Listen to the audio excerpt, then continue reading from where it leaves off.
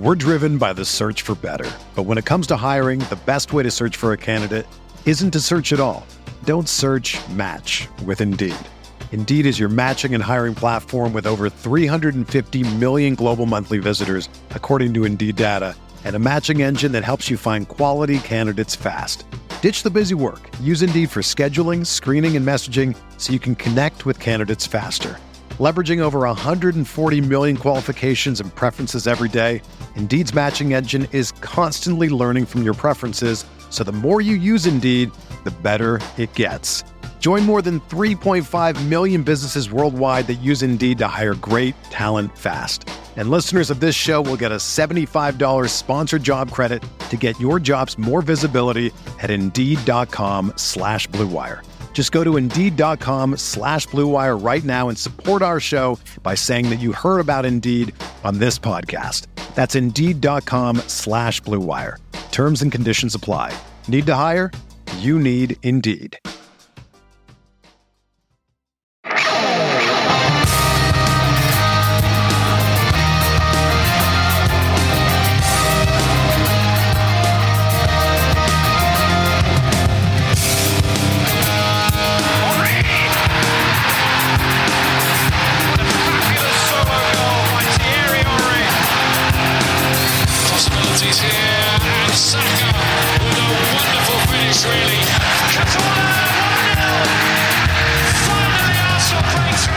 Podcaster collapses under the weight of expectation that he will be able to summarize everything that happened this weekend. This is the Arsenal Vision Post-Match Podcast. My name is Elliot Smith. You can block me on Twitter, Yankee Gunner.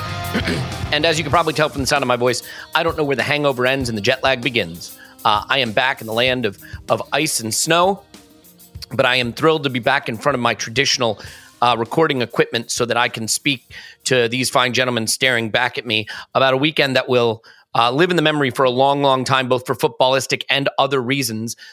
I thought about doing one of those epic, what they call in the business, cold opens. You know what I mean? Where you have a recording all queued up and you're ready to use it. And then Andrew of Arscast fame posted a picture of the waveform of what he had cooking to start the Arscast. And I looked at it and it was like seeing the Invincibles in the tunnel. I was like, well, I don't know what that is, but I know I can't do it. So we'll leave the cold opens to him, and we'll leave the Jaeger bombs to me. I think it was 200 at the Tollington at full time. More on that anon. Here's what I think we got to do today. And by the way, no Tim today because Arsenal won another cup yesterday. All we do is win, win, win, no matter what. So he's got stuff going on, but he'll be back this week, and we'll get his perspective. I think we should start the pod with the VAR decisions and the errors we made on the goals we conceded. And no, I'm kidding.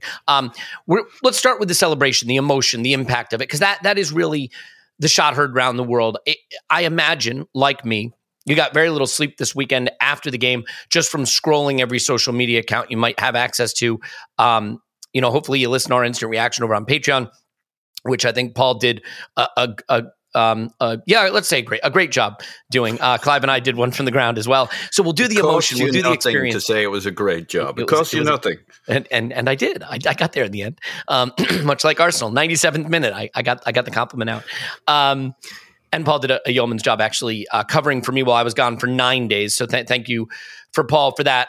Leicester away, amazing. Bournemouth at home, amazing. And then a trip in the middle of the week that was even more amazing. And you'll hear about that in the coming weeks. So we'll start with the emotion. We'll then get into the analysis of the football. We will try to have time for, it says here, Liverpool 7, Manchester United 0. And in the 7th hour, we'll talk about Spurs losing to Wolves. So that's all on tap for you today. Here with me now to discuss it is a man who is at least 40% blood alcohol level still. His name is Clive. You can find him on Twitter at ClivePFC. Hello, Clive. Hello. You almost got hit by a car trying to walk to the train station when we left the Tollington. It was a zigzag walk, and I was vulnerable. That's all I'm going to say. I'm too big a man to be that vulnerable. So, hey. Much like the side netting at Bournemouth goal in the 97th minute, you were vulnerable to a big moment. And a man who hopefully actually remembers what happened on the pitch, so he'll be able to describe that for both Clive and I. His name is Paul. You can find him on Twitter, Pause My Pants, Hello Pause. Woohoo! You look absolutely terrible, Elliot. You look wrecked. I look like I sound. A gray shadow of yourself. But on the inside, I'm like a glowing light. I am, yeah. I don't know if you ever saw the movie Cocoon, but I'm like whatever's on the inside of those things. But on the outside, I look like the people that were in the home that needed to go to the Cocoon place. Anyway, I don't know if you've seen the picture of Lisandro Martinez running. I don't know where he's running while Mohamed Salah's attacking the goal and he's going another direction. And I don't know if you've ever seen the movie Top Gun, but it reminds me of the scene where he's like, he went this way, we went that way. It was like, where'd who go? It was great. Anyway, so can I add one thing, Elliot? Yeah, please. You guys kept sharing stuff and people around you kept sharing. It looked like Hangover 4. Obviously, that was a joke that many times was made. But then I noticed you were wearing a pink tie and a shirt and like dark clothing, and Clive was wearing a suit. I'm like, oh my God, Elliot got married. I got married to Clive. I'm like, it's all gone off. I'm like, I was trying to message you. You're already married, Elliot. Yeah. You're married back in Minneapolis. She'll understand. Yeah, okay. Jesus Christ. She's heard Clive's voice. She knows how alluring it is. Yeah, well, so just for starters, I think it goes without saying, a lot of people listening weren't able to be there. I've been obviously in that position most of the time. I don't get to be there. This was a lucky one to happen to have attended. And there were so many new friends made over the course of the day. So to everyone who we did meet, who we did get a chance to sink a couple of Jaeger bombs with, who we did get to celebrate with and hug, a lot of hugging of strangers, lots of singing of songs. Just a special night. I'm glad we got to share it. But for those who weren't there, you're a part of it, right? When I'm not there, I feel a part of it with those of you who are. When you're not there, you're a part of it with those of us who are. And it really amazing. Paul, it sounds like you have more to add on this topic. Well, Clive, I'd like to share a little message you put in the WhatsApp the day after. He says, Tim, I have a vague memory of hugging you, because you mentioned hugging. Tim, I have a very vague memory of hugging you so tightly your head may have popped off your shoulders. For this, sir, I apologize. I remember seeing that, and I actually was quite worried for Tim's safety. Yeah, I mean, so I don't think we need to do the whole, what's it like at the Tongton? What's it like the ground? If you want the match day experience, we're going to post a video and audio stuff over on the Patreon side that covers the Leicester away day and the Bournemouth day. But I do want to cover the emotion of it. And Clive, like there are moments in football that really do make you believe anything is possible, that make you remember that this is what keeps us all invested. And I'll admit it, like, sitting next to you, I learned a lot about the game. You had some interesting insight on Emil Smith Rowe. We'll probably get to a lot of that. But there was a moment in about like the 88th or 89th minute, you're like, no, that's it. It's gone now. There was, I can't remember what happened and what it is. But that fairy dust around the Emirates right now, the support, it is so loud there. And the anticipation, it feels like that electricity in the air that can make anything possible. And when that goal flew in, it's a moment I will take with me for the rest of my life. And wherever you watch it around the world, I'm sure you agree, it was like a lightning bolt that flew through me. So for you, just the emotion of this and how that emotion can carry through. I think for the team, I think there's actually a risk that how do you come down from that?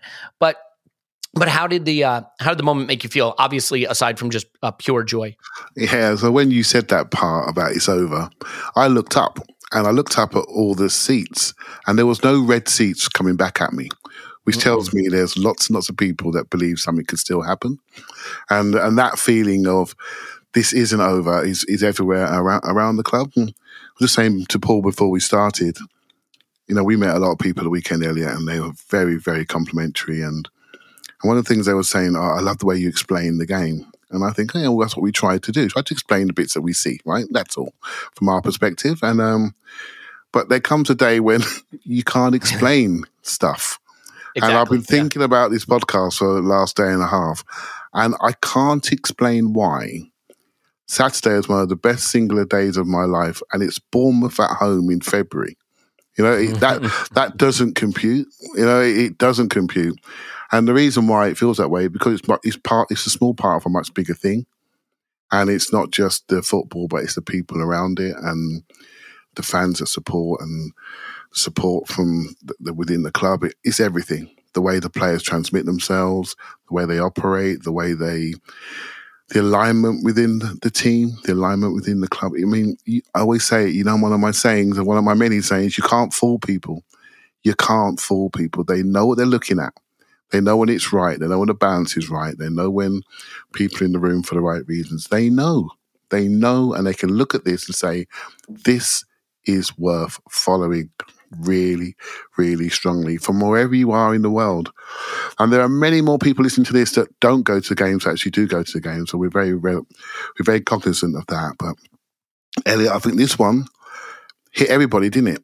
Everybody hit the same. And I can't explain why, but it was just a wonderful experience. Yeah, it's ultimately the distillation of why you follow football, because you hope you get that.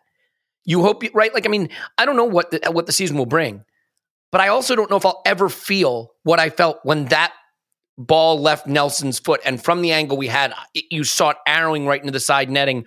And there was that intake of air and then the release of a wall of sound unlike anything. And I mean, there are a lot of people that have mocked up the still shot of the celebration like it's hanging in the Louvre. I mean, Saliba goes to the corner flag. He thinks everyone's going there, realizes he's alone, turns back. Nelson's the calmest guy there is. Odegaard collapses. Gabriel collapses. 4 hands on head from the Bournemouth players, right? Ben White giving it big to their keeper who had punched him in the back of the head earlier. Just all around the scenes of madness. One of the funniest moments lost in all of this is Mikel Arteta casually high-fiving a young child before realizing that's a young child. What is going on here? I need to get this young child to safety.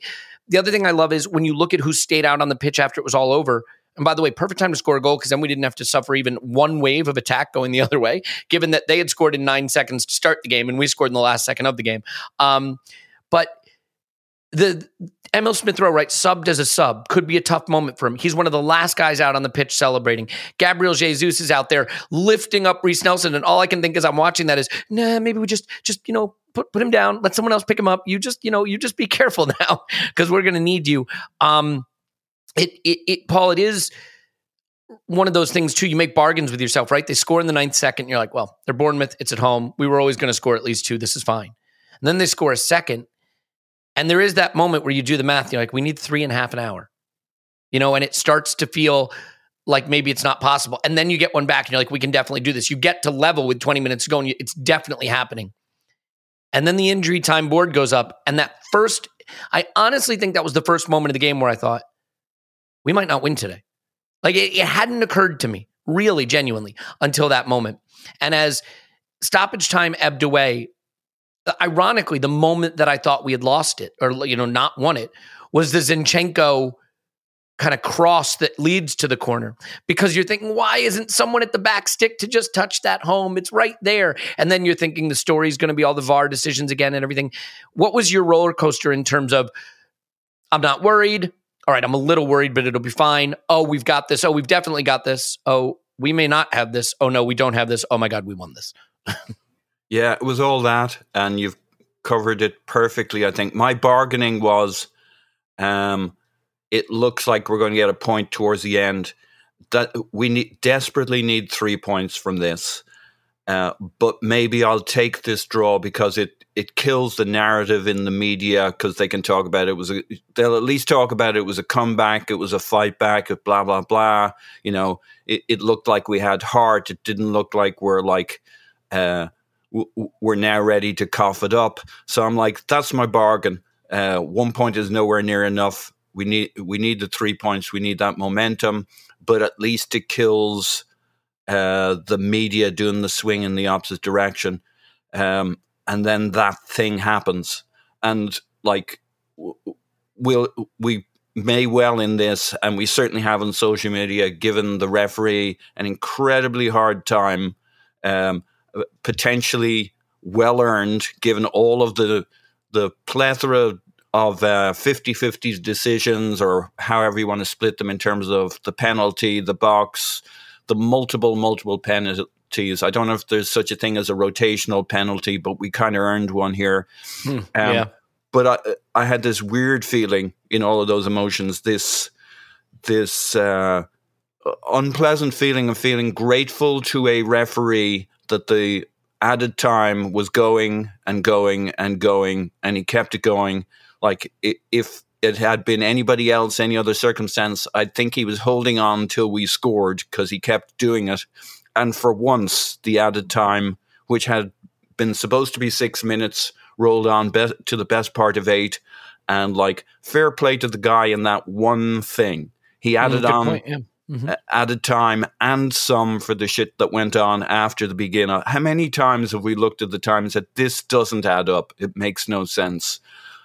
So, yeah, I feel strange to feel gratitude to the ref, but he did the most important thing in this game. Well, he gave us the chance to win it, and he gave us the chance not to be screwed out of it by Bournemouth. No, you're 100% right. And the irony is, if I could pick having any of the penalties or having the stoppage time so we win it the way we did, I'd rather win it the way we did. I mean, would I have taken a 4-2 with 2 penalties in the second half to make it comfortable? Of course I would have taken it, but I wouldn't trade this. Only football gives you this. And who would want to miss out on that celebration? You said Arteta with the child, the goings on. I think I saw Pope on rollerblades. With the child. Yeah, a man wearing a tutu on a unicycle. Stuff you're like, where did that come from at the end? It was the noise, my God. I mean, you guys were in the middle of it, and maybe you're thinking it didn't quite transmit. Sometimes it seems like they don't turn up the mic at the stadium, and I'm thinking, do you want people to think that people are invested in games are holy shit? And like, you guys missed out in one sense. Normally I have a tremendous envy for the guys who were at the game, and in particular you, Elliot, because I feel like the wife you left at home with the children. You left me barefoot and pregnant, and there you are off gallivanting all over town. Can't get hold of you for this or that or the other. Your liver will thank you later. Not really. Not on this day. And you were just so filled up. There was so much stuff coming. The social contents were like, my cup brimmeth over, and everybody else's. What a day! What a day! There was I think it was AFC Stuff or whatever posted a thread of global celebrations that if you can find it, I'm sure I retweeted it. It's brilliant, Clive. Just in terms of the noise, I think that's my first Emirates game this season, and I think I'd had some concern because I do worry sometimes, in case you haven't heard that. In fact, I've got the mug. If you're not watching on YouTube, holding it up, that's why my friends call me Whiskers. But I think there were a couple games recently where I was like, I think the nervousness around the season is starting to transmit to the fans, and there was some edginess. There was no edginess here. It was loud, and it's one of the louder stadiums I've actually been in. And at full time, I mean, obviously the roar was extraordinary. So just in terms of atmosphere, you've been to a few games this season. How's that moment, that celebration, that noise compare with all the other moments? I mean, obviously United, amazing late winner. For me, being there, this eclipses it, but of course I'm going to feel that way. Where's this rank for you moments in an incredible season? Yeah, there's a couple of moments that come close but don't quite pip it. Thomas Partey's curling shot into roof and net against Spurs. That was quite nice. Yes, it was. Granit Xhaka's winning goal against Spurs, that was really nice. Funny enough, Martinelli's first goal against Liverpool, that was electric. That was electric. But Saturday, that's probably the loudest moment I've heard at the Emirates Stadium. And I've seen quite a few things. Did the Arshavin that was quite a good one. But yeah, that was that's the loudest moment. And I can't explain it. I can't explain it. I haven't got the date right. It's actually March, not February. Close enough. March is a short month. It's basically still March. That tells you how many days I've lost recently due to this game. I feel like you go to a really, really good party and you have a really, really good time, and you walk around the next day smiling to yourself, thinking, oh God, that was so good. Then you look at any stranger, you just smile at them and say as if they were there at the party that you were at, and it just feels like that, and it hasn't gone away, and it's now Monday, the 6th of March, it hasn't gone away. So yeah, a unique moment, and as I said earlier, for me, it's all about the people that you share it with. Honestly, mate, it really is. We saw so many good people. Obviously, James, we spent a bit of time with James and Tim after the game. That's the ones that people will know. But there's so many people that come up, and the genuine kindness and warmth still astounds me to this day. And I know, Paul, you've experienced that before last year, but trust me, it's exactly the same. And we are incredibly fortunate to do what we do, to have that type Just of to be clear, Clive, had we dropped points at home to Bournemouth, though, I would have been kicked out of the country, and people let me know that. So it was on a razor's edge there for me for a moment. But you are now welcome back, right? And you are now welcome back. And it was, and I've done this a few times, but I don't know why that felt so unique. It just felt so unique, and one I'll never forget. Never forget. Yeah, the kind of day where just believe anything's possible, and this team has delivered so many moments like that. And I realized, look, we may win the title, we may not win the title. There's still a lot to do. The season's already given me more than I could have expected or asked for in terms of moments that I remember. Because you lift the trophy, you have the open top bus parade, you hang the banner, and then it's over. And then you think back on the season.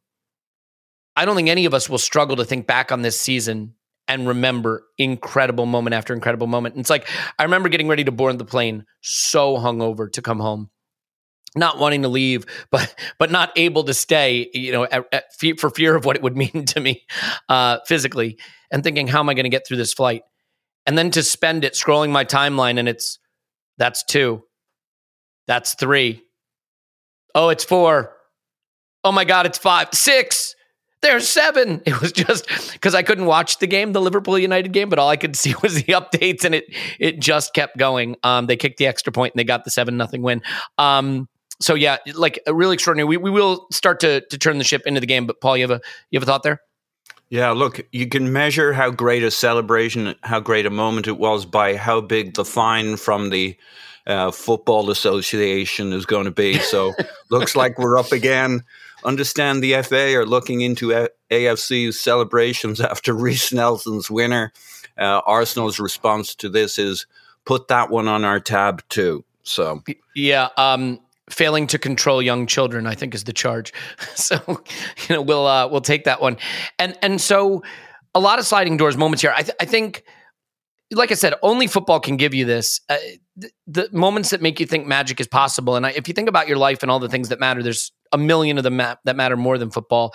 And yet none of them can make you feel the way that goal flying in made you feel. Hug strangers, scream and yell, walk around with a smile on your face for days. The kind of thing where, 1 a.m, walking back through Islington and people are still shouting and yelling at, just amazing. But I think one place we have to start with this, Paul, is at the end with Reiss Nelson. Of all the players to have this moment, there were so many things I love. There's a hug that he has with Bukayo and Martinelli that's just electrifying. There's a tweet from a social post from Nketiah that warms the heart.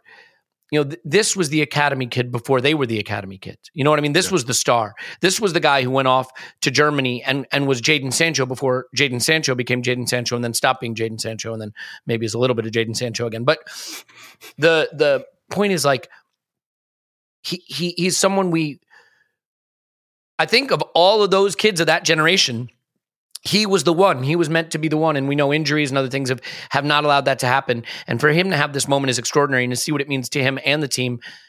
And now he's probably going to have to be a part of this journey because Trossard's injured, groin injury. Don't know how long we'll be without him. Not sure when Nketiah is back. Not sure when Gabriel Jesus is back. But this will give him the confidence. I don't think it was just the goal either. By the way, he has the assist for White's goal. I thought it was a great cameo. So just quickly, how you feel for Reiss Nelson and about Reiss Nelson in a moment that I'm so happy he got to have, given the winding road he's been on to get here. Yeah, he was Elu, as they say. He was the one. And it hadn't quite happened to him. Now, to be fair to him, before he got injured, he was starting to look like he could be a player for us. And in this game, it wasn't just the goal. Like I had my stocks rising for this instant reaction we did after the game, and he was there. I don't know if he was number 1, but he was number 2 or 3 on this while we were heading towards a draw. He played very creditably on the left-hand side, as you said. He set up the white finish there, put it not quite on a plate for him, but banged it right where White needed it. And he was having a really good game. And what I take away from the Reiss Nelson thing is whatever happens, I said this on the pod, he'll never buy another pint or a kebab in Islington. He could retire now, and like everywhere he goes, he'll be a bit of a legend. And it makes me think, as much as anything, that critical contribution to this season, as we hope, what will somebody like Smith Rowe or even Fabio Vieira was on the pitch, everybody who isn't an automatic starter will come away from that, not just Reiss Nelson thinking, I can make just in a moment in this season a contribution that I will look back on for the rest of my life. Everybody will look back on it. It's absolutely huge, each of these moments. And, you know, whether it's Tomiyasu, Rob Holding, Kivior, player after player will suddenly realize they need to be ready for the 5 minutes, for the 10 minutes when they come on the pitch to do significant things. And the small thing they may do may turn out to be huge. And, you know, that was my reflection yesterday, that so many of these guys in the extended team, we're not going to win this with the first 11 or the first 14. That's how you look at seasons. But this run-in will come down to moments, critical moments, and every one of these guys will now be switched on to the idea that the thing they do or the mistake they don't make because they're switched on and they're in tune and they're in the moment, what they do in the Europa League to keep us ticking along or to give other guy a rest, or everything these players do in training, every single moment, there are no wasted minutes. There's no wasted contribution, no matter how many minutes you get on the pitch. This was it was very interesting. Nelson said about, in his post-match interview, something about, it was coming down on his right and he saw a guy coming out to him, and so he switched it to his left. That is absolutely not what happened. No. The ball bounced off his chest, had huge amount of spin, bounced up onto his left, and he was like, oh shit, hit it. And he caught exactly it sweet. Right. He did. It's funny how we invent a narrative after the fact with a microphone, like we do it all day long. Yeah. But like and I think that's why because the commentator's like, oh, they didn't cover that, they didn't come out fast enough and stuff. I think the incredible magic of the moment is balls do funny things when they bounce, and that's why we scored. Yeah, look, I mean, it's also, not to get onto the boring stuff, but it's why you play a certain type of football, because when you have 80% of the ball in 31 shots, somehow 3 of them find their way in. You know, and that's the key. We stuck to our principles, and maybe it left us a little open at the back. But look what it gets you. It gets you a 3-2 win. It gets you a great moment. I think you said something really important, Paul, though, which is when you get a moment like that for a player who's been on the fringes, it's going to electrify the rest of the fringes of the team to say, I might get to have a moment like that. Because if we win the title this season, Reiss Nelson's going to be one of the heroes, whether he plays again or not. And everyone's going to want to be a part of that. I mean, the players lost their mind. Big Gabby stopped by the Tollington in his car and was leading chants outside the Tollington. I mean, just a ridiculous moment.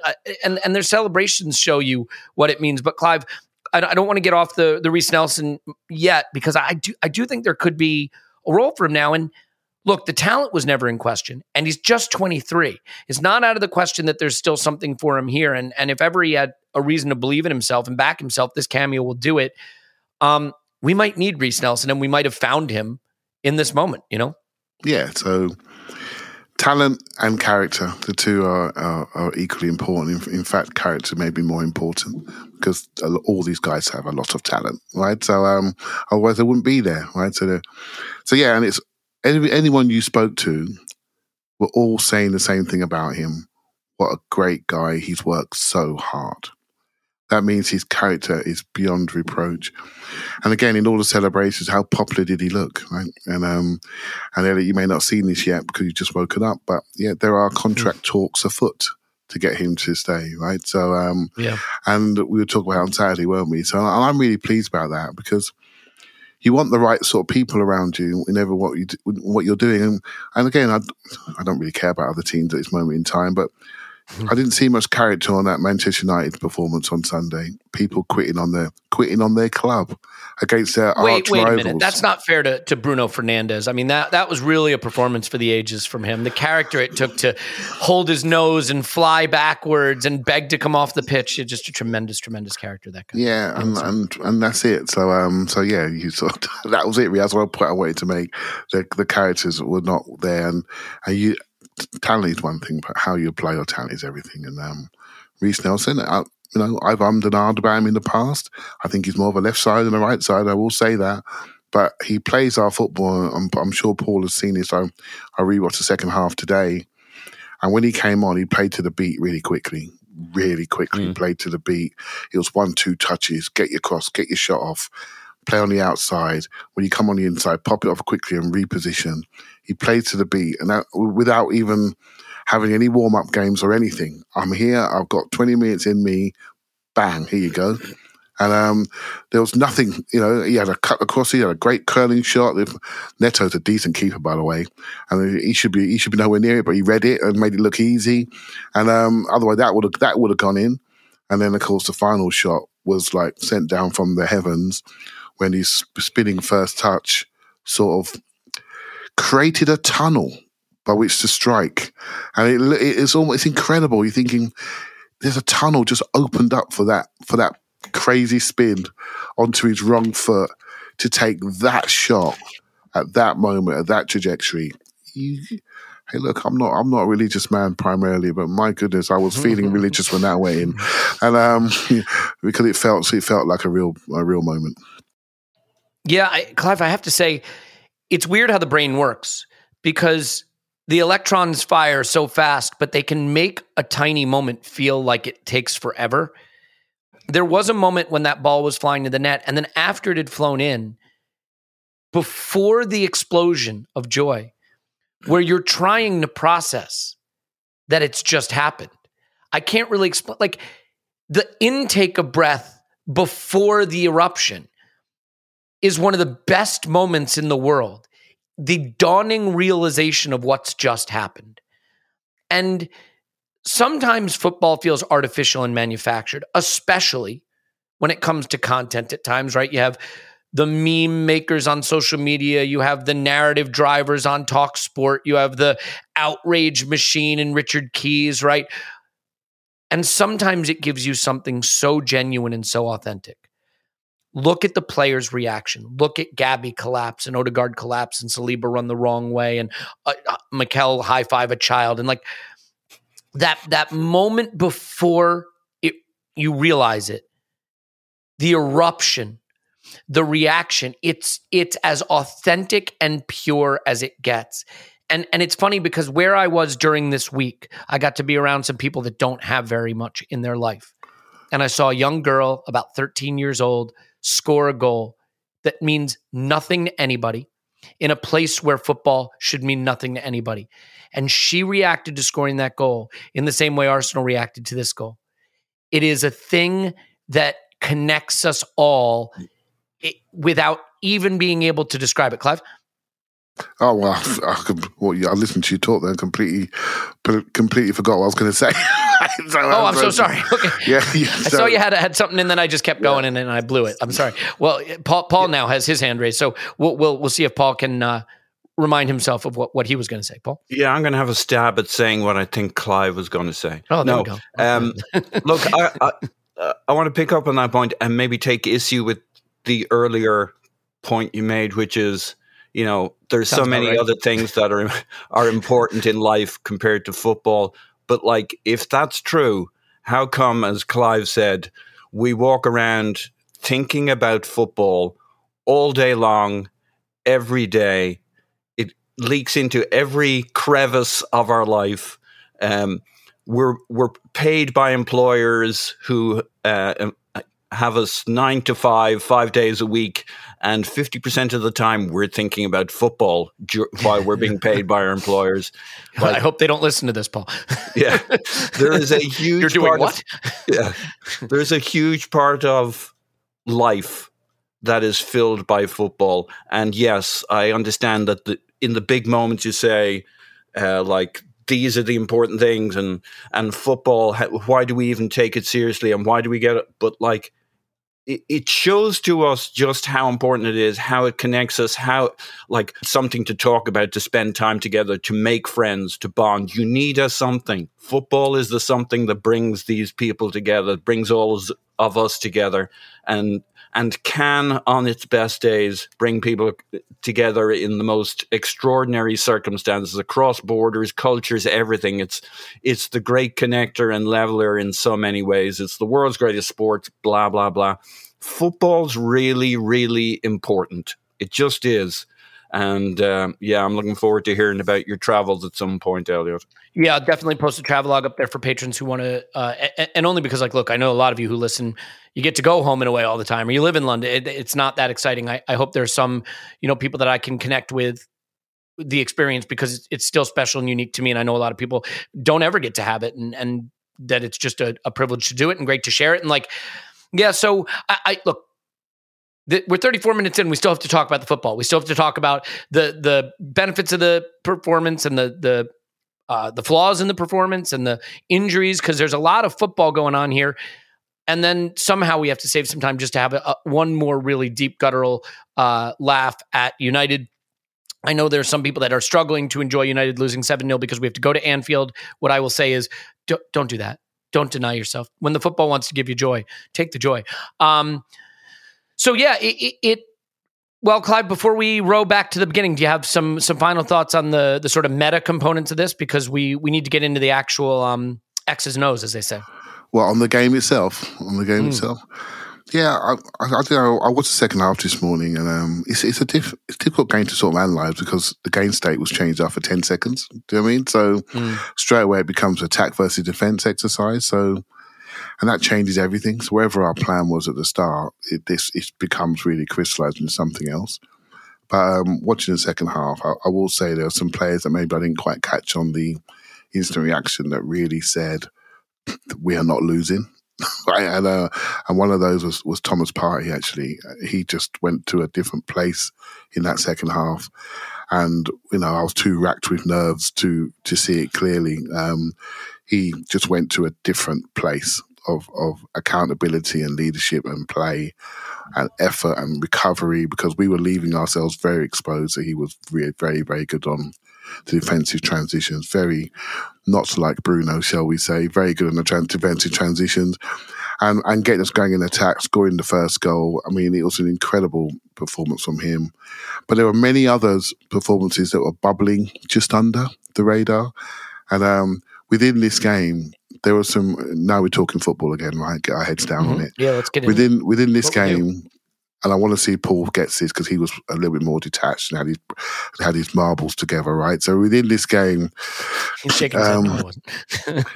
Right, there was some evolution within this game, and Gabriel Martinelli was evolving in front of our eyes, and changing how we play due to his attributes, physical and technical attributes. He gave us things that I haven't seen from any of our centre forwards.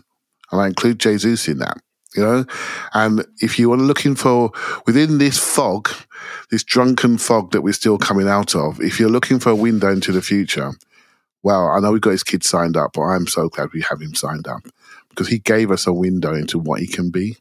I mean, he was coming short, he was spinning, he was out wide.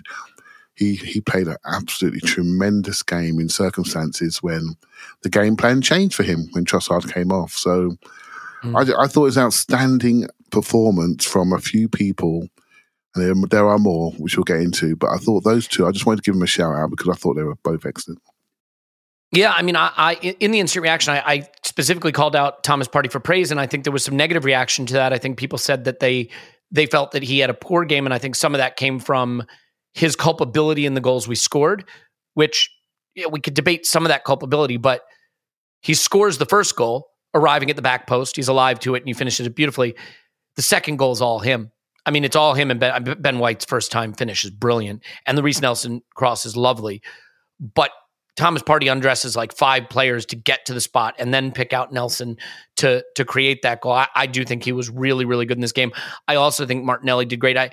I feel bad that he wasn't able to keep that shot under the bar, the one he blazed just over, because that run would have been just another iconic moment from him. I think it's important too, Paul, because if Martinelli can play center forward, that would be really handy, given that I don't know if Nketiah is going to be fit for Fulham or Sporting. I don't know if Gabriel Jesus is going to be fit for either of those. I don't know if when Trossard will be back, but you have to assume it's a 3-weeker. It's a groin injury. I think we may be looking at Saka, Martinelli, and Nelson as a front three, if not in the short term, maybe even the intermediate term. So thoughts on Martinelli getting a shot there, and if we may have to see that for a game or two or beyond? Yeah, I think so. We did a couple of stock risings in the post-match, and I'm glad you guys have homed in on Partey and Martinelli. I think they were my two. I thought Partey was huge in the second half just to keep it ticking along and under control. He drove us forward. The second half was a game in which we could have got immensely frustrated at flattering to deceive, semicircular passing, and he never let it get to that. Partey was always decisive. I thought Martinelli stepped up immediately to the challenge. He's a guy that you can play in any three of the front positions, and we do. If Saka needs a rest, Martinelli will get switched to the right-hand side. I think his work rate as a centre forward was phenomenal. Jesus-like in terms of dropping in, constant running, always giving them something, and then maybe something that nobody else does, spinning in behind and making those runs. Really aggressive stuff in both directions. He never, ever stopped. And I like every now and then you'll hear a comment at the end of a game that Martinelli looked tired. I don't think that's right. I think Martinelli is one of those guys who has a second, third, fourth, fifth, and sixth wind. He'll just keep going, which is why he'll often be the guy who gets subbed before Saka just because you need Saka on the pitch for what he brings. I don't think it's ever really fatigue with him. He's the bunny who just doesn't. What are those batteries? The Energizer Bunny. Energizer Bunny. Like he just doesn't stop. He stepped in here flawlessly, and in a sense, we lost nothing apart from we lost him on the wing. I think Smith Rowe did a very credible job for a guy who hasn't played for a while. I think he did pretty well. I think there were a set number of minutes in him, and that we needed something a little extra, and that's why Nelson came in when he did. And like, we're starting to have options. Unfortunately, we're starting to lose a couple of options too. So there are some worries there, obviously. How quick can we get Jesus back? How serious an issue does Trossard have or not? But, you know, a quick comeback from Trossard, what's that mean in football? It never seems to be a few days with our guys, but a groin injury surely isn't a few days. I know they said precaution, but shall I give you an update? Yeah, please, Paul. Because I'm a little bit ahead of you, time zone wise. Yeah. They said Clive's our podcast expert on groins. Go ahead, Clive. I actually pulled my groin watching the game, so that tells you how robust these athletes are. Pogo jumping is not really what I should be doing at my age. So anyway, basically, he could be back within 2 weeks. He might miss Sporting, but not much thereafter. So that's just broken in the last sort of hour or so. So maybe it's not Sporting, major. Back before the international. Not Fulham, not either Sporting game. Well, Sporting game he might miss on Thursday, but it's open thereafter. So we'll see. Got it. Well, and I think it is good because, like, ultimately, I think Martinelli can play center forward. I think he showed that he can play center forward. But I would imagine after the international break that we will have Gabriel Jesus back. I wonder if they'll try to hold Trossard out that long. I don't know. We'll see. Well, there was another update, Elliot, that you missed, and that Jesus was actually warming down with the substitutes. And so at the end of the game, the substitutes tend to do normally penalty box strides, we call it, and they go, but actually what I didn't realize, they actually do a small-sided game as well. And so to keep them sharp, and Jesus took part in that on the pitch after the game. So that tells you something. I wonder if Fulham are going to see a little the return of Jesus. Now, it works both ways. We're getting close to April. So I think what we need to do is we need to go back to the beginning We need to get to some of the moments that led us to where we were in the end. But I think we got to clean this pot up much in the same way that we need to clean up our privates. That's right. Our friends at Manscaped are back. Whenever the springtime rolls around and things are growing and things are renewing, Manscaped shows up to remind you that means you need to start thinking of trimming, right? You need to start thinking of cutting back. You need to start thinking of maintaining that beautiful trimmed appearance. And no one does it better than the folks at Manscaped with the Performance Package 4.0. And the Performance Package 4.0 is, as they call it, a ball care bundle. There you go. You'll find the Lawnmower 4.0 trimmer, Weed Whacker ears and nose hair trimmer, crop preserver, ball deodorant, crop reviver toner, performance boxer briefs, and a travel bag. That's a lot. Now, those boxer briefs, love those, by the way. The Lawnmower 4.0, if you're new to hearing about this, it's wet, dry, it works in the shower. You can really do any part of your body with it. It comes with a guard if you want to do sideburns and things like that. But it's purpose-built. It has ceramic blades, right? Skin-safe technology. I love it. And before that, I was doing what a lot of people do, right? You just have that razor that sits in the shower since like 1994. And probably shouldn't be using that anymore. So use it. Like, you got to do it. So you might as well have the tools to do it right. And that's what Manscaped gives you. Now you can go to manscaped.com, use promo code ArsenalVision, save 20% off and get free shipping worldwide. 20% off and free shipping worldwide with promo code ArsenalVision at manscaped.com. 20% off and free shipping with code ArsenalVision at manscaped.com. And if you want to start a business, the place to do that is Shopify. In fact, I was riding in an Uber the other day, and the Uber driver said that he does silk screening for shirts. He takes photos and he puts them on shirts. He's like, yeah, I really want to get into business doing that. I don't want to just drive Uber. I want to start my own business, but I don't have the skills. So we talked about Shopify. If you're someone like that, you have an idea, you have a business you want to start. Why use Shopify? They'll take over all the payment processing for you. They'll get your store linked to your Instagram or Facebook or TikTok or whatever it is so you can sell there. They make it drag and drop simple to build a professional looking website. In fact, they're multi-billion-dollar companies that you probably know about, and you look at their website and you think, oh, they probably have a team of engineers, and they're just using Shopify. It is the backbone of the e-commerce internet. They'll even take care of things like taxes and shipping and all that, so you don't have to worry about any of it. So you can use Shopify. What you need to do is sign up for a $1 per month trial. Not too bad there, right? $1 per month trial, shopify.com/ArsenalVision, all lowercase. Go to shopify.com/ArsenalVision, all lowercase, to take your business to the next level today. Shopify.com/ArsenalVision. Clive, is that enough of that? Indeed. Nailed it. Yeah, I got to level with you today. We were pretty businesslike in those ad reads, and I apologize. We'll try to bring more humor and levity to those in the future, but we have so much brain power at the moment. If I'm honest, I have to say one of the videos that I saw going around is actually from a Bournemouth fan in the away end as the clock is ticking down. And football's so amazing, isn't it? You flip it around, and we've all been there. We've all been there when the late winner is scored against you. And you've already made the bargain when you've been ahead, right? And you're like, you know what? A draw here isn't so bad. And then the dagger. And it's just so interesting to see it from the other end. Now, thankfully, we're not on that end. But so much amazing capturing and documenting of this occasion. So, Clive, you referenced this, but it really is the case that when a team scores 9 seconds in, that changes everything about the game. What we said to one another sitting there watching it is it doesn't change anything really. We weren't trying to win 1-0 against Bournemouth. We're trying to win 2 or 3 or 4. So 9 seconds in being 1-0 down doesn't really change what we need to do, but it gives them something to hold on to. And what I think it does more than anything, maybe, a Bournemouth can show up at the Emirates, get pushed back early, feel like it's not going to be their day, and get beaten handily. But when you've scored 9 seconds in, suddenly you think there's something here for us. That extra bit of fight, because staying organized and staying compact is no fun. But it's a lot more fun doing it, protecting a lead. So what do you think that the goal in 9 seconds did to the game? And if you have a thought on how they got that goal, apart from their players being in our half before they actually ever kicked the ball, which is interesting. Thoughts on their goal and what that does to the dynamic of the game early on? Yeah, it's a beautiful move. And again, we didn't realize at the time that it was actually illegal, because there was a number of their players in our half distracting our players.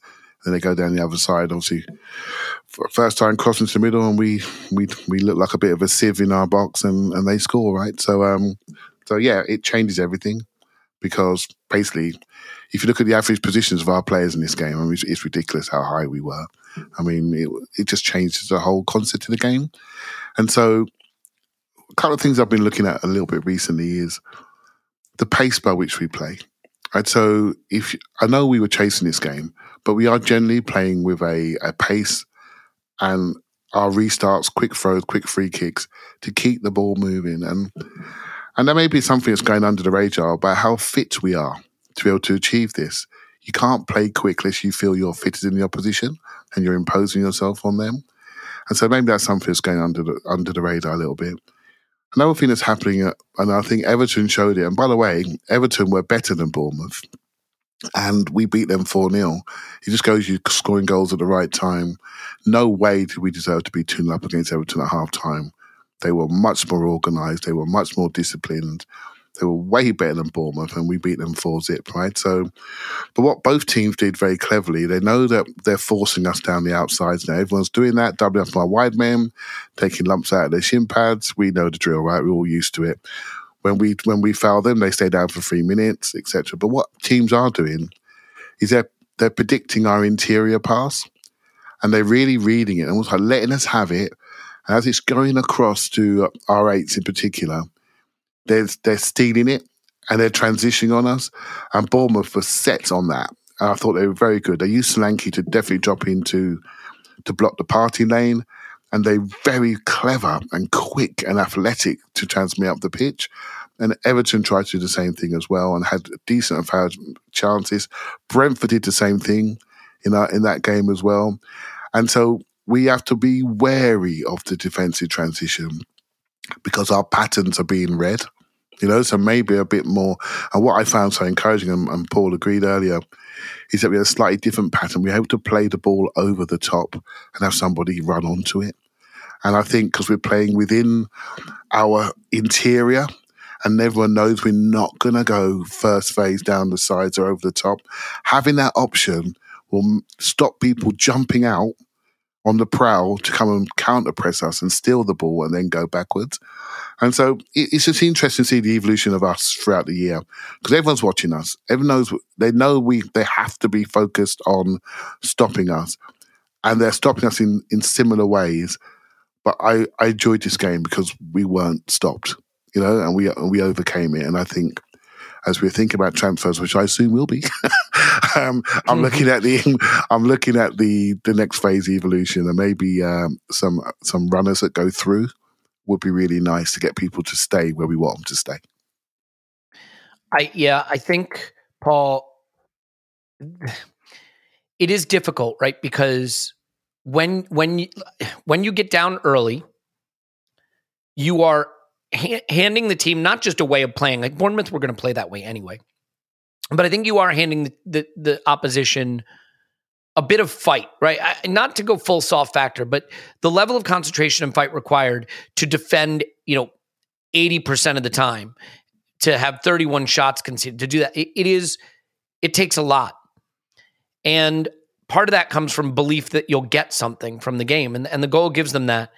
But I do love the way we play because I think ultimately, yes, you're going to leave yourself vulnerable. And yes, Aaron Ramsdale has to make an absolutely extraordinary save where we don't get this moment.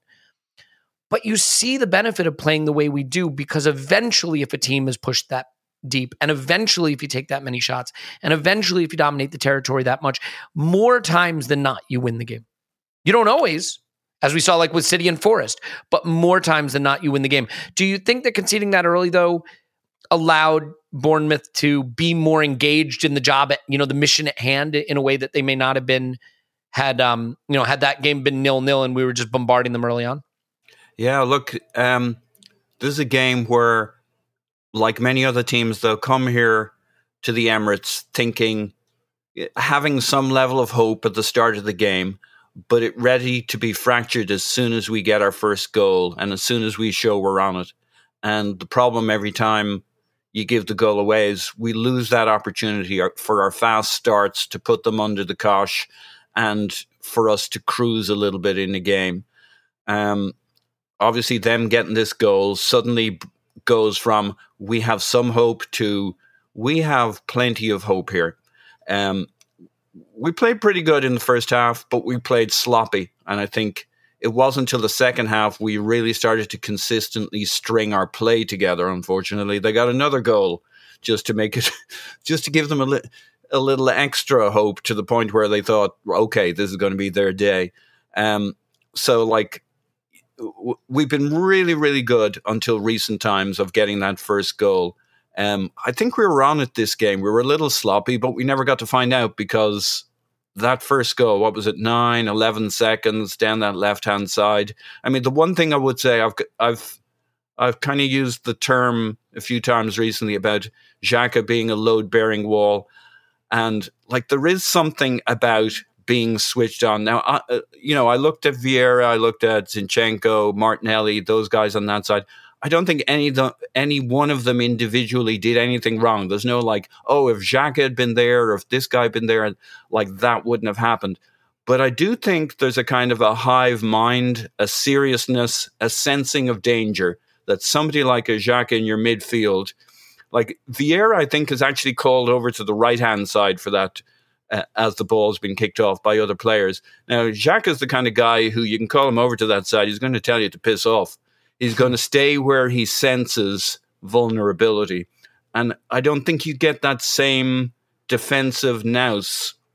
Now, I don't want to turn it into the Xhaka debates. Like, I'm all for getting a better player in almost any position on this pitch. I'm all for getting other guys in the mix, getting Vieira his time and his opportunities. I'm all for rotations. It shouldn't have been a problem in this game. It was kind of a bit of a freakish goal. Even Gary O'Neill in the interview afterwards said, yeah, we had this idea. We didn't think we were going to score from it, but we thought it was a good idea, basically, to get them down the pitch, maybe get a corner. I'm filling in the gaps. Like, the ball just ran beautifully for them off the back of Gabriel's heel, right in front of the guy. 19 times out of 20, that doesn't happen. They don't get a goal from it. But still, it felt, I said in the instant reaction, and I don't get this angsty feeling all the time, as they kicked off and played it down that side, I'm like, oh, I don't feel good about this. Is this one of those incoming goals from nothing? It just felt so soft, even though no individual player did anything specifically where you say it's on that guy. Yeah, like to your point, I don't want to get into the debate. I'll simply say I don't think Vieira does anything wrong in this game. I think he had a fine game, and I think that because we were down, there will be a narrative, understandably, that this is why you don't take Xhaka out. Sure. I don't actually think that has anything to do with how this game played out, but I understand the instinct to go there. And like, I think Vieira was fine. I think Xhaka's fine. I think whoever we pick to start any game is fine. I don't actually think that position on the pitch is the story in this game. And I think there's a little bit of just good fortune, as there always is with any goal, but to how this one scored, because it kind of squirts through, I think, the player it's intended for.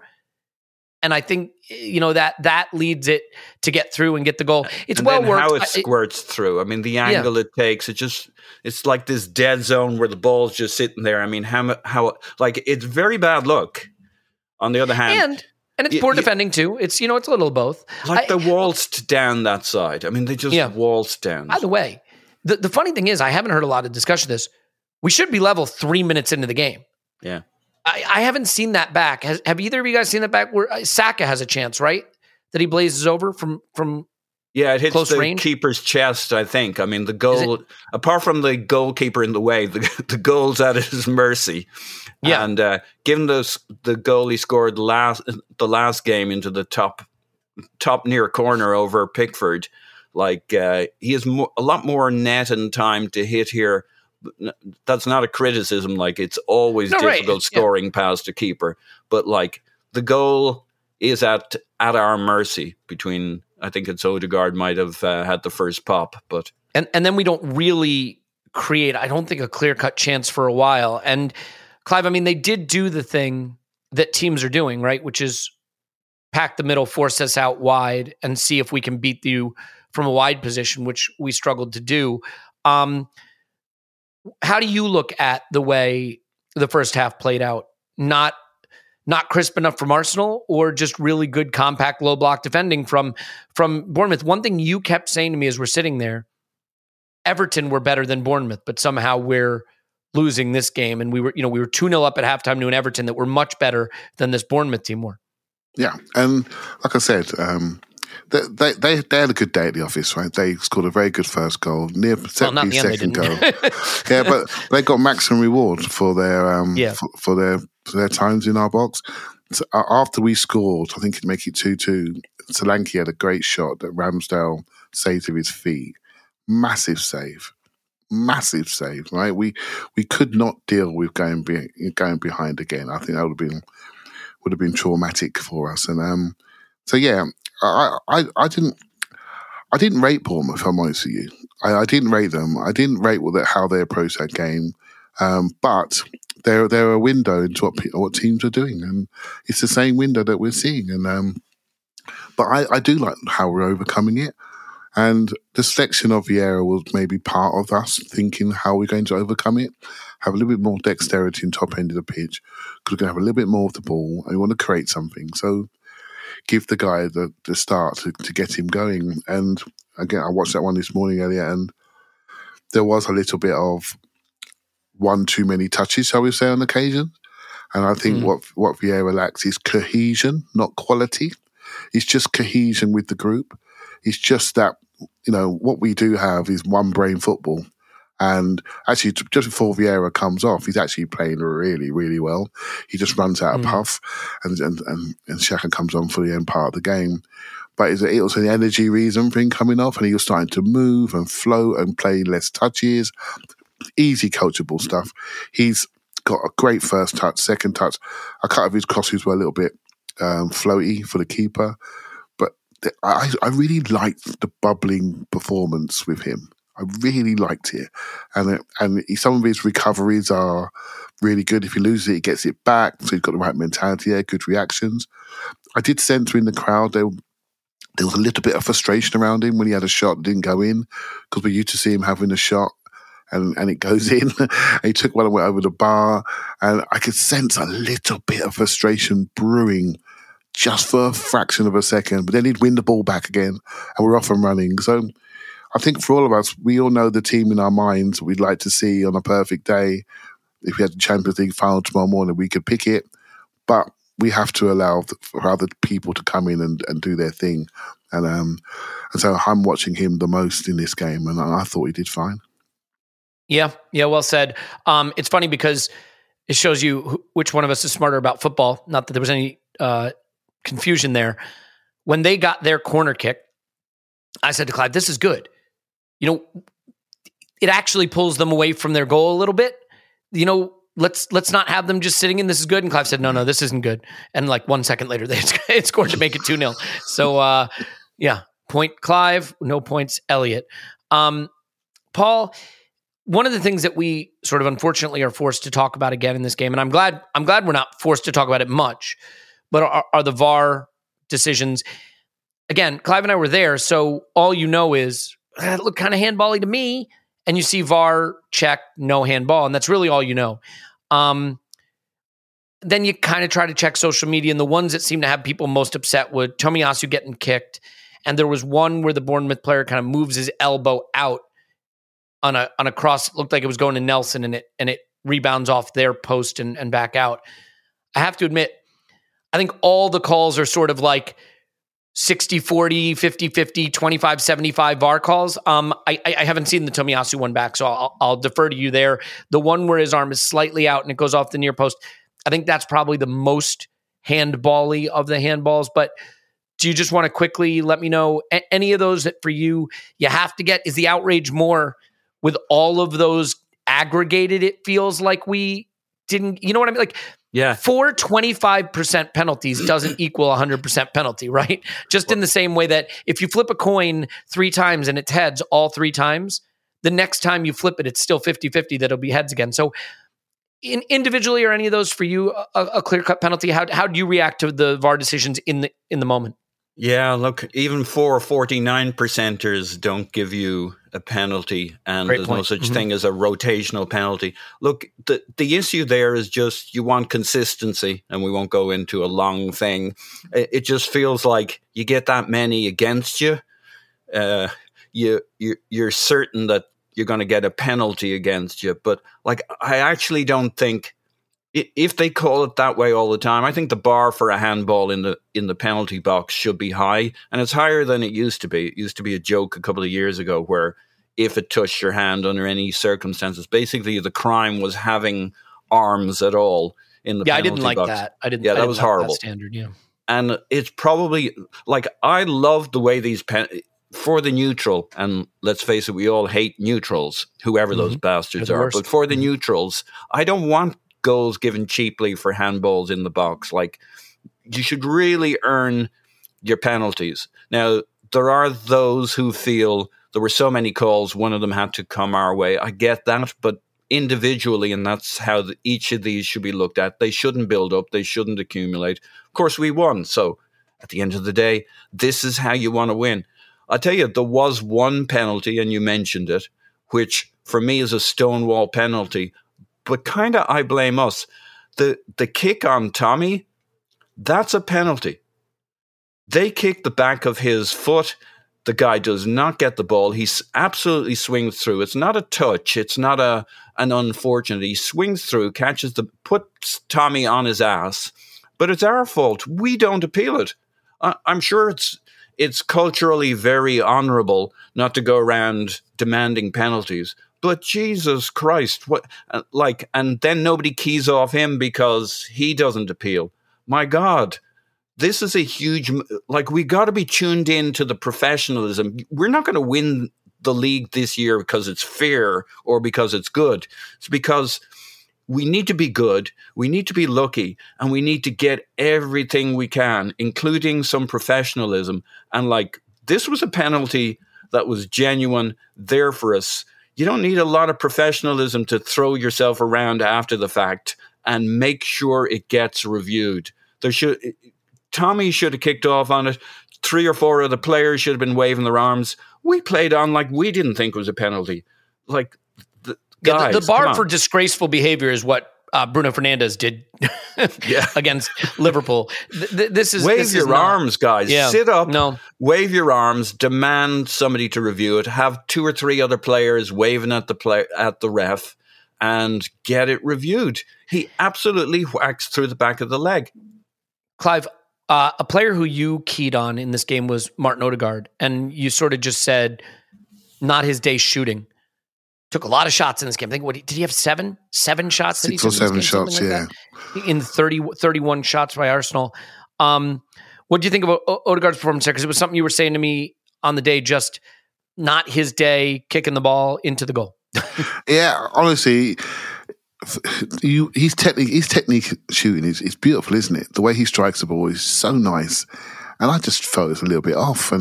But again, what I've learned from you two guys in particular is if he's getting 6 shots a game, every game, good things are going to happen, aren't they? You know? So, I just thought, how many times are you going to get 6 clear shots on goal and nothing really happened from them?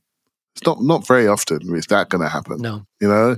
And so I brushed over that one earlier. I thought, again, watching it, he was one of the ones that was driving us on relentlessly driving us forward. There's just players refusing to not win the game. And it was, it's something that you see a lot more now when you see the whole pitch. The consistent engagement and presence in the moment is every single one of them. So when you watch it, you're thinking, because we like to critique because we're fans, we want to find something bad. When you look and you see the engagement and you see it, you think, oh man, every mistake is a well-intended one. It's not. And the good thing is the manager's reacting very, very smartly from the substitutes bench to when someone's slightly off. He doesn't overplay them through that moment. He can make a change. So Tomiyasu was slightly off in that first half. You're changed. Do you know what I mean? You're changed. Smith Rowe comes on for Trossard early. Rather than play him till he breaks because you don't want to sub, you're changed. Do you see what I mean? You're changed to protect you because we waited a long time for you. You're changed. You're not fit. Someone else can come on and give us the energy that we need to require there. Vieira's having a 6.5, 7 out of 10 game. He's running out of gas. You're changed. Do you see what I mean? To give us impetus, to give us another adult running into the box. I love this, and every one of them are part of this, and they're not all perfect. They're not all foot perfect, but I look for the reaction, the engagement, and the presence in the moment. I think that's what we're all keen off. I think we can all see, whether you're looking at a screen, whether you're fortunate enough to be in the red seats. I see that, and I love it. I absolutely love that. And if that continues with that level of bravery for the rest of the season when it really counts, like at Anfield, for example, like at Newcastle, for example, like at Fulham on Sunday, they've got a very good home record. If that continues, we're going to be in a good place. Yeah, by the way, Martin Odegaard had 11 shots. 11. But interestingly, worth 0.56 expected goals. So it tells you a little bit about what we were restricted to, right? On a day when we had 31 shots. 31 shots. Sorry, mate, go ahead. Please. I was just going to say, but just the 2.17 expected goals. So, we restricted to maybe some hit and hope stuff versus the clear chances. This is what I was going to say. So I was going to say, there's been a change, maybe since Manchester United, when Saka takes that shot. That's not a Saka shot. He doesn't take that shot from that far out. We are peppering the goal. We're peppering it. We're saying, okay, you're going to go deep on us. We're going to take shots from outside the area. You're going to barricade the box on corners. We're going to ring the outside of the area and have shots there. And we're getting results from it, aren't we? We're getting things happen. Look at Zinchenko's shot just before the end, before we get the corner. He just takes a speculative cross shot. Bang. Get it in there. Make them defend. If they're going to sit in there, we're going to make them defend. Might get a deflection. So rather than sit and try to be perfect, get countered on, and play 1-2 intricate passes, there's a time for that, but it's a time to take shots. And when you're taking shots, what you're doing, Elliot, is you're attracting people out of the block. You're saying to people, you've got to come out. And when you come out, then you can commit them. Then you do your 1-2. So I do think the shots volumes and the shots, I think it's by design. I do, because we're taking a lot of them now, and I think it's working. The results are telling us it's working. Yeah, we also had 17 corners, and I thought it was interesting because we did put the ball in. We went back to the sort of low, flat, near post approach. Bournemouth were really deep on corners, and I thought there were more chances to take short corners than we did. We had some that looked pretty good. When teams sit that deep, frankly, there are a lot of different ways you can try to break them down. Like, I do think, to Clive's point, taking shots from distance, when they're that deep, you get a deflection, the ball falls to someone's feet, things like that. Paul, a couple of moments to call out. We called out the important Ramsdale save, but let's do the goals here, right? Because we haven't really talked about them. I want to talk about Ben White's. That's a hell of a finish. Like, I don't see, I know it's his first goal and it was huge and it gets us to back on level terms. That move is brilliant because Thomas Partey draws 3 people away. He beats them all. He gets it to Reece. Nelson puts in a beautiful cross, but it still needs a lovely first-time finish. I think that is a fantastic goal, kind of lost in the chaos of the day. Yeah, it's he arrives. He maybe, because he's a fullback, he's arriving from a little deeper. Huge credit to Thomas Partey because we come through the middle, so we pull them narrow. They all get contracted. Reece Nelson has a little space to get his cross off. Great cross across the box. We had something like, on top of our shots from distance and the corners, we had something like 35 crosses plus or minus a couple. So we're like spamming the box. And you can say, well, we should take quality shots. We could, you can only work it into good position so many times before the fact that the opponent sees what you're doing means they just contract and keep a shape. And you got to take shots. You got to put in crosses. It mightn't be distance shots, and distant crosses might not be how we want a game to play out. But if you don't start spamming them, then you're going to get into circular passing around the box, frustration, the crowd getting antsy. Every now and then you got to take a pop. You got to bang in a cross. You got to wait for the roulette ball to land and see if it pops into a good spot. But this goal is made by Thomas Partey picking up that ball, dribbling past 3 players, swinging it to the left for Nelson, and then White taking that moment because he really should get a good, you got to get it on target. He gets power. He's basically hitting it on the half volley, if I'm remembering right. Blasts it. It was one of those, is it over the line? It looks 50-50 whether it's over the line, but you see the video from the side view that they show you afterwards, and it's well over the line. Powers it through, gets us going, the momentum starts, and we push on basically. Really, really well worked goal. Down the middle, left, right, blast it through. Yeah, and I want to say, I feel great for White there. I think White has not been flawless post-World Cup. We need him because, in my view, I don't think Tomiyasu's the guy. And I'm just going to do this lightly because I don't want to bring the mood down. Maybe Tomiyasu becomes the backup left back next season if Tierney's going to be off. But I think the reason Tomiyasu was such a player of the season candidate last season is that we defended more and had less territory. And Tomiyasu was a wonderful defender and a lovely technical player. I don't know that he's a final third fullback. And where we play now, it's a slightly awkward fit. I don't think Tomiyasu's been very good, if I'm going to be honest, in the last several weeks, and in particular, really the way he impacts the attack. White, Odegaard, and Saka have a lovely understanding. It's not so much a knock on Tomiyasu. Like if you said to me, we're going to play a good team that's going to push us back a little bit, we can start Tomiyasu all day long in those situations. And I realize he made the error that cost us potentially the game against City, but I still trust him in those situations. I don't know, Clive. I think Ben White has a little bit more of the understanding in the final third, a little bit has developed into more of the kind of fullback we need in the territories we occupy. So I'm happy to see him get the goal, and I think we're gonna really need him at his best. Yeah, it's a question of form, right? So let's bring you back maybe 3-4 weeks when you were discussing Martinelli's form, right? Mm-hmm. Yeah, we were not discussing him as the player, his form. But what about style? Yes, Martinelli's form was a concern, but I was never concerned about his style. Is Tomiyasu a fullback for the kind of football we play right now, do you think? Is he a fullback for this game state is the question you should be asking. Yeah, right? All right. Yeah, that's I think this game state that's why this game was defined by the first 10 seconds. Then conceding after 50-odd minutes from a set piece. You're talking a different game now. All the rules and all the coaching papers are thrown out. Now this is attack versus defense drill. And we want people running around the outsides, literally on the cinder track, around the outside. Can you get around? Different game, different players required. We'll talk about game state. This is a day for a peak Hector Bellerin, isn't it, really? That's what you're talking about. Yeah. You're talking about someone who just don't care about defending, just runs forward, right? So you're looking at Hector Bellerin as a classic attacking, overlapping fullback. Ben White's developing his fullback game, and Tomiyasu's much more of a centre-back, right-back, traditional fullback that blocks his man, marks his man, and blocks the side. We didn't need a side blocking, right? We needed something else. We needed intricate football, and we needed real touch. And there were some challenges there on occasion. It was all a bit quick. So I got no concerns about him. You know my thoughts. I would have him as a left-back, easy.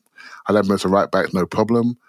It doesn't concern me. I can see Arsenal center back too. By the way, he could be. If Holding goes and it's him and Kivior backing up Gabriel and Saliba, sure, why not? He could do it. Again, he seems on the boat to me, completely engaged.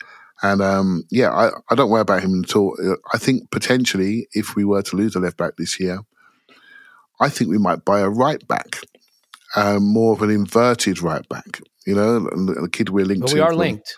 Yeah, and you look at how he plays, and he's quite a technical right back. So you can see where you could have maybe a bit more of a defensive left back and a technical right back that's flying to what City are doing with Rico Lewis at the moment. So they're sort of inverted on the right-hand side, not the left-hand side. So, and they flip it around. So you can see a development there in the squad. So, yeah, it is surprising his defensive form was dropped a touch. But, mate, I'm not worried. I'm not worried at all. Yeah. I like your way of putting it, right? It's a game state type thing, and there are players that suit certain games more than others.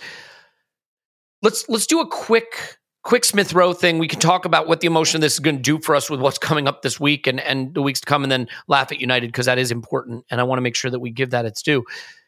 Paul, Emil Smith Rowe comes on.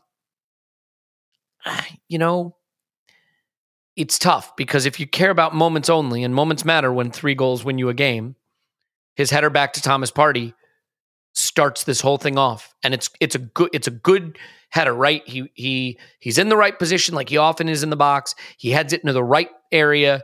I don't know if he sees Partey or just knows it needs to go back in that area, and Partey finishes it off and we're on our way. Other than that, I thought he struggled to get in the game a bit. And being subbed as a sub is never a nice thing. I presume that was more about fitness than impact, but I don't know. I don't know for sure, but I suspect. Emil Smith Rowe is not a player that we can just casually say we don't need, but at the same time, it's a lot of time now without having played consistent football, and to still be at a point where he really can only give you about 20 minutes comfortably or 30 minutes comfortably means he's still some way off from what we might need, which is, gosh, it'd be great if you could start him against Sporting, right? What are your thoughts on his cameo, his fitness generally, and the impact he might still be able to give us this season? Well, look, it looks like he had about 50 minutes on the pitch. Okay, more than I thought. Yeah, he comes on about 22 minutes and he comes off around 68 minutes, so not quite. So maybe they had him as a 30, 35-minute sub-fitness level and he was already sort of over what they had allocated for him, maybe. Yeah, and I'm sure he could have played a bit more, but like they needed more at that point. They needed to freshen things up, and like it all gets lost. When you win a game like this, nobody cares about anything. As long as you've contributed something. He'll go away from this saying, he had a creditable performance. It wasn't fully moving the needle for us. He was celebrating as much as anyone at full time, by the way. He was out there, one of the last people out there celebrating. So yeah, I mean, he got us a goal, right? I mean, okay, he's just knocking the ball across the box, but like he put some mustard on that thing. He clears their defense. He's hitting it right into that spot. It's a crucial header. He's got a big moment. He won't care. He absolutely won't care. Nobody will care. All your sins are forgiven. Like you gone to confession. You sat with the priest. You have a clean soul, whoever you are, on this day. If you did anything, if you made the tea, if you carried a bag, nobody gives a rat's ass after a game like this. Everybody's wonderful. Everybody's great. Everybody's reborn. And like, he had a pretty good first outing on the wing. Dropped in it when he wasn't expected to. He was absolutely fine. Had a big moment in the game. He's got himself blooded.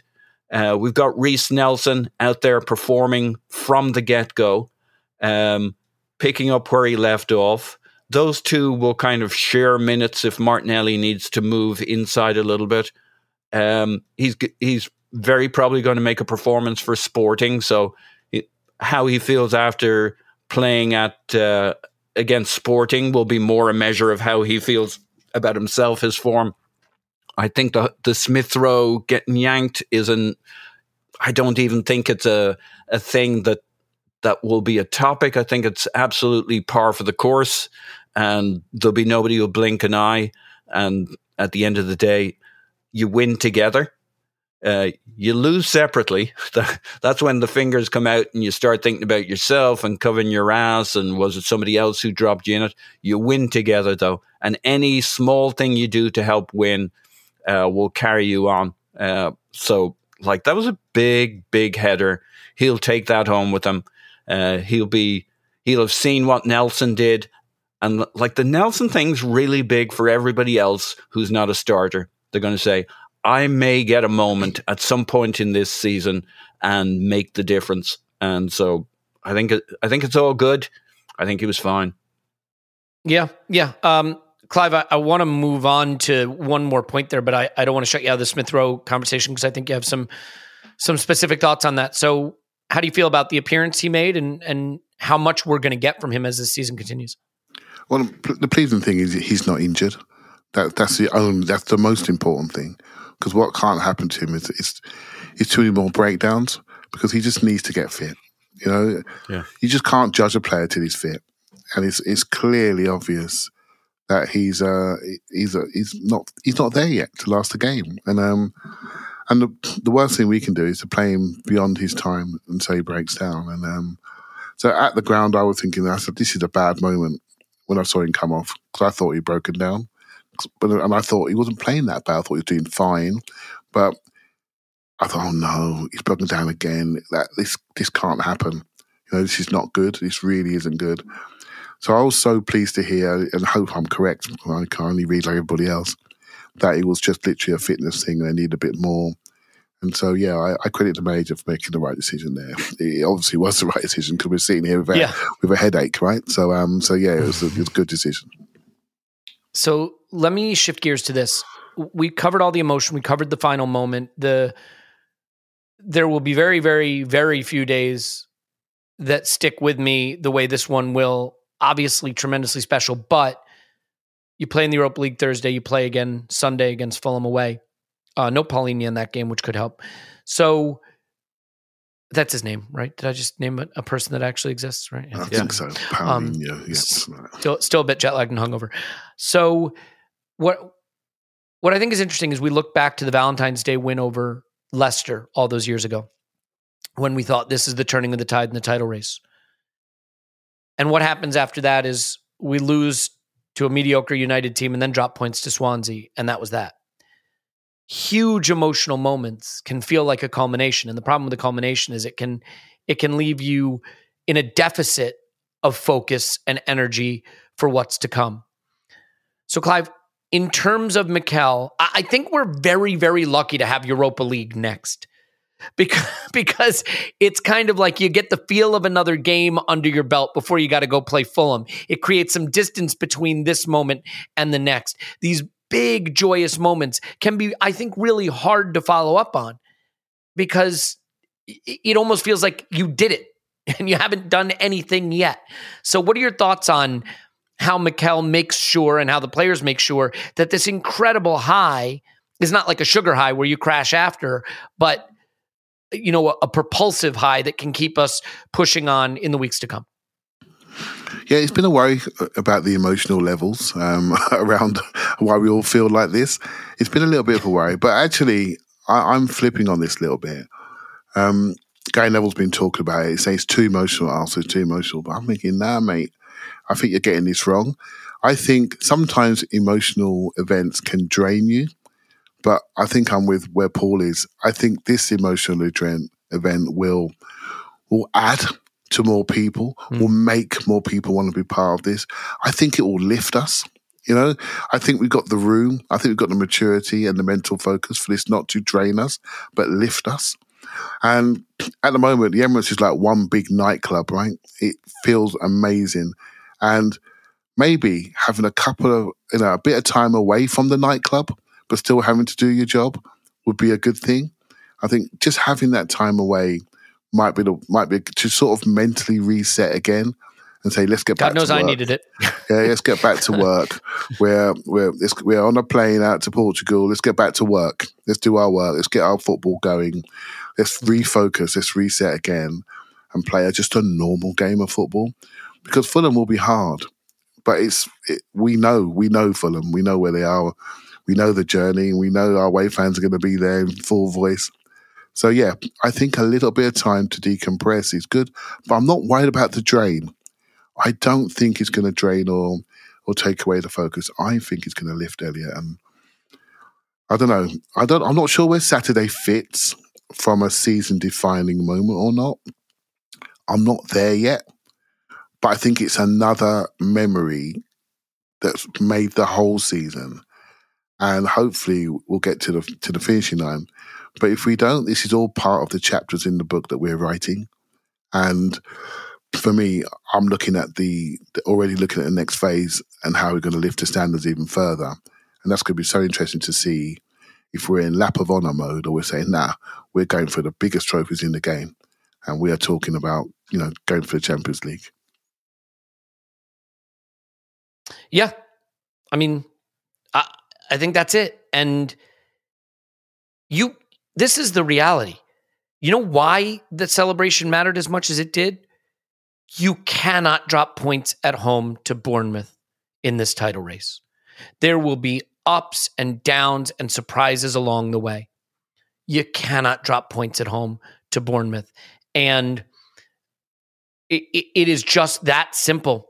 And by not doing that, you can ride the roller coaster a little longer, right? Because I think we've got to remember, Elliot, this is a very young team.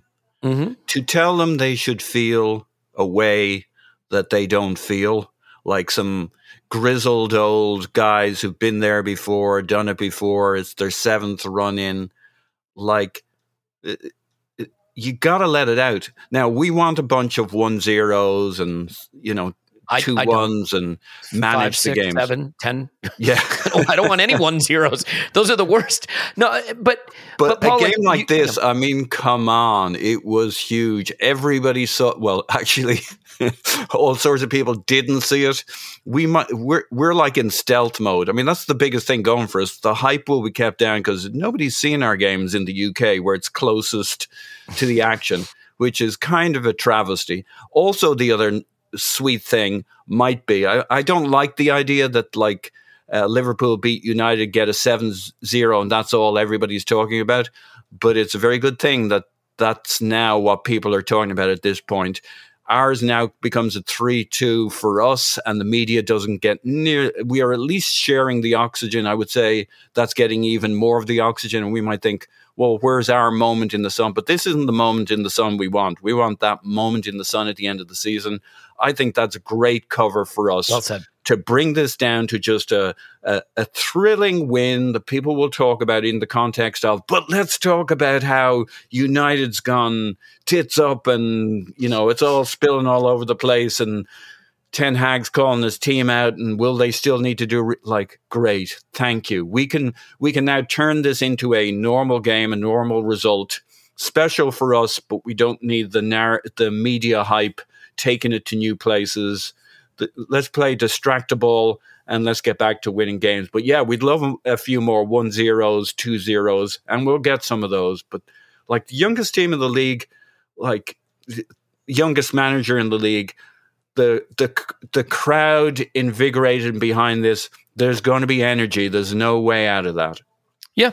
And like the whole argument of, I don't trust them because they've never won it before. No one's ever won it before until they've won it. Like that's how that works. So I don't know, completely ridiculous. Let's just finish with this. I'm worried, Clive, and I worry. I'm worried. How to put this? I'm worried United might not win the quadruple this season. That thought has crossed my mind now. Somewhere between the 5th, 6th, and 7th goals flying in, maybe just maybe Eric Seven Hog is in trouble here. They have been dying to crown this United team. Have you enjoyed anybody getting smacked down this much in years? 7-0 is an embarrassment. They have had consecutive seasons of going to Anfield and losing 5-0 and 7-0 at Anfield. Eric Ten Hag with his famous quote this season, what was it? Eras come to an end. Well, maybe, just maybe Klopp had that one up on the wall. 7-0. And Bruno Fernandes did everything in his power to get off that pitch before full time. I don't know. I guess they thought that the League Cup was the only thing they had to play for this season, but that is an absolute abject disgrace, and I love every second of it. Yeah, I don't do Schadenfreude too much, but I will say on this one, I leave that to Paul, who's an absolute expert, and he's revving up to get stuck in right now. So I think with Manchester United, what I don't like is the early crowning of them, really. When they do anything that's remotely good, they get crowned of the best of. We have the best one here. We have the best here. And I'm thinking, mate, when you're not that good. I watched some of those games. Rashford's been carrying them massively. He has been unbelievably good. And I was hoping they'd drop the ball on him, but it looks like he's going to have to stay there now. But I'm not having their back four at all. The goalkeeper chooses. Can you tactically explain to me where Lisandro Martinez was going when he just decided to make a left turn and run away from Mohamed Salah? Yeah, he's a player that I'm really disliking. Actually, I don't like the way he sneaks up on people and smashes people when they're not looking, and I don't like his style. He has to get physical when he's not at it. That's what happens. Then he has limits. McTominay, what we talk about here, Casemiro, he's a good player, but can't play every 3-4 days and carry that lot on his shoulders. Bruno does what he likes. 57% passing, completed 11 passes in the game. Congratulations to Casemiro. It took me a while to know he was playing. Bruno plays when he likes, does what he likes, shouts what he likes, pushes lines when he likes. He does everything. And when the club was in disarray, he snuck in and got himself a new contract and just signed it. they need to do something about him. If I'm them, if that's your captain, you're sending the wrong message. And we know all about this, don't we? They haven't got the forwards they need. They've overspent on a wide right player. And they've got Rashford, who is an outstanding player, an outstanding individual, and he has covered a lot of cracks for them. And so I'm glad they've met their moment, because they were starting to worry me a little bit. And I can't live for another half decade or a decade or so of Manchester United getting far too many plaudits and the game being defined by them and their manager. That can't happen. So yeah, Liverpool, thank you very much for this morning. I owe you 2 now. Spurs in the Champions League final and Manchester United 7-0. I thank you for both of them publicly. And with our thanks and our gratitude, you can just take the day off when we come to Anfield. Clive, I appreciate you leaning into some Schadenfreude. Paul, I'll give you a final shot at it. I don't know if you've seen it. Mark Goldbridge is a YouTuber who does United stuff. Probably know him. There's a moment where he just left his chair and went and sat and sulked on the back, I guess, shelf behind his chair and sat down. And there's a hilarious still image of just like the little hints of a sad Goldbridge face behind his chair in the background of his set there on his YouTube set. Absolutely phenomenal stuff. I think, Paul, whatever happens for United the rest of the season, this is a stain on that club, and I couldn't be happier to see it. Yeah, like you're supposed to have mixed emotions, but they weren't very mixed. What an abject dereliction of duty in that second half. Unbelievable stuff. It was 3-1 on XG, and they managed to turn that into 7-0. It was like curling, where you got the 2 guys with the brushing the ice out of the way to get the yeah. Like the United players were like scuttling the ball into the net. Liverpool can't score 7 goals without United's absolute there's guys on the other side who are working with them or something. I don't know what was going on here. They've equated Casemiro to the most important signing since Cantona. Don't get me wrong, Casemiro is a good player. In fact, he's a great player. But talking about getting over your ski tips and the whole Gary Neville sleeping on our project over the last 3 years, but thinking these were the guys who were going to take us, playing coward ball for half the season. It's a beautiful comeuppance for them. What I really like about it, though, what I think has something lasting about it, is the level of distrust this will place for Ten Hag with these players, that when push came to shove, he couldn't trust on them. They let him down. They let each other down. Where you began to fear they could be a real force again next season. I think they're going to have to do some serious work to replace people and completely refresh that dressing room at a time when they're looking to get sold and all that's going on in the background. And we've seen the dysfunction over Chelsea having got sold, even with big money and big promises and signings. Dysfunction will out. And I think we can... I'm much more encouraged we can look forward to a season or 2 of them totally having to turn over their squad. And I'm so with Clive on the Lissandro thing.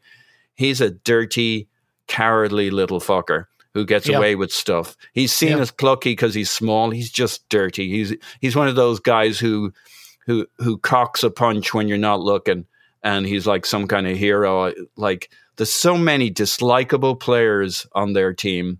And that's got to add up in the karma stake. So yesterday was their day. I was there for it. We were all there for it. 7-0. That takes some doing. That takes collaboration. Well, I'll tell you what. I think that's enough for today. There's no way to encapsulate that weekend, though. We didn't even mention the fact that Spurs limped to a 1-0 loss to Wolves. Off the radar. No room for it. They're 100 points behind us. We're closing in on St. Totteringham's Day, by the way. Not the goal that we want, but a goal that we will certainly take. What an unbelievable weekend. One that you'll remember forever, and only football can do that. Only football can do what that weekend did for us. We will have a rewatch for patrons. We'll have my little travelogue video for patrons as well. We'll have a regular pod, obviously, after the sporting game. So unfortunately, with Europa League coming back, that means the main pod shifts to Friday. But next season that won't be an issue. So there you go.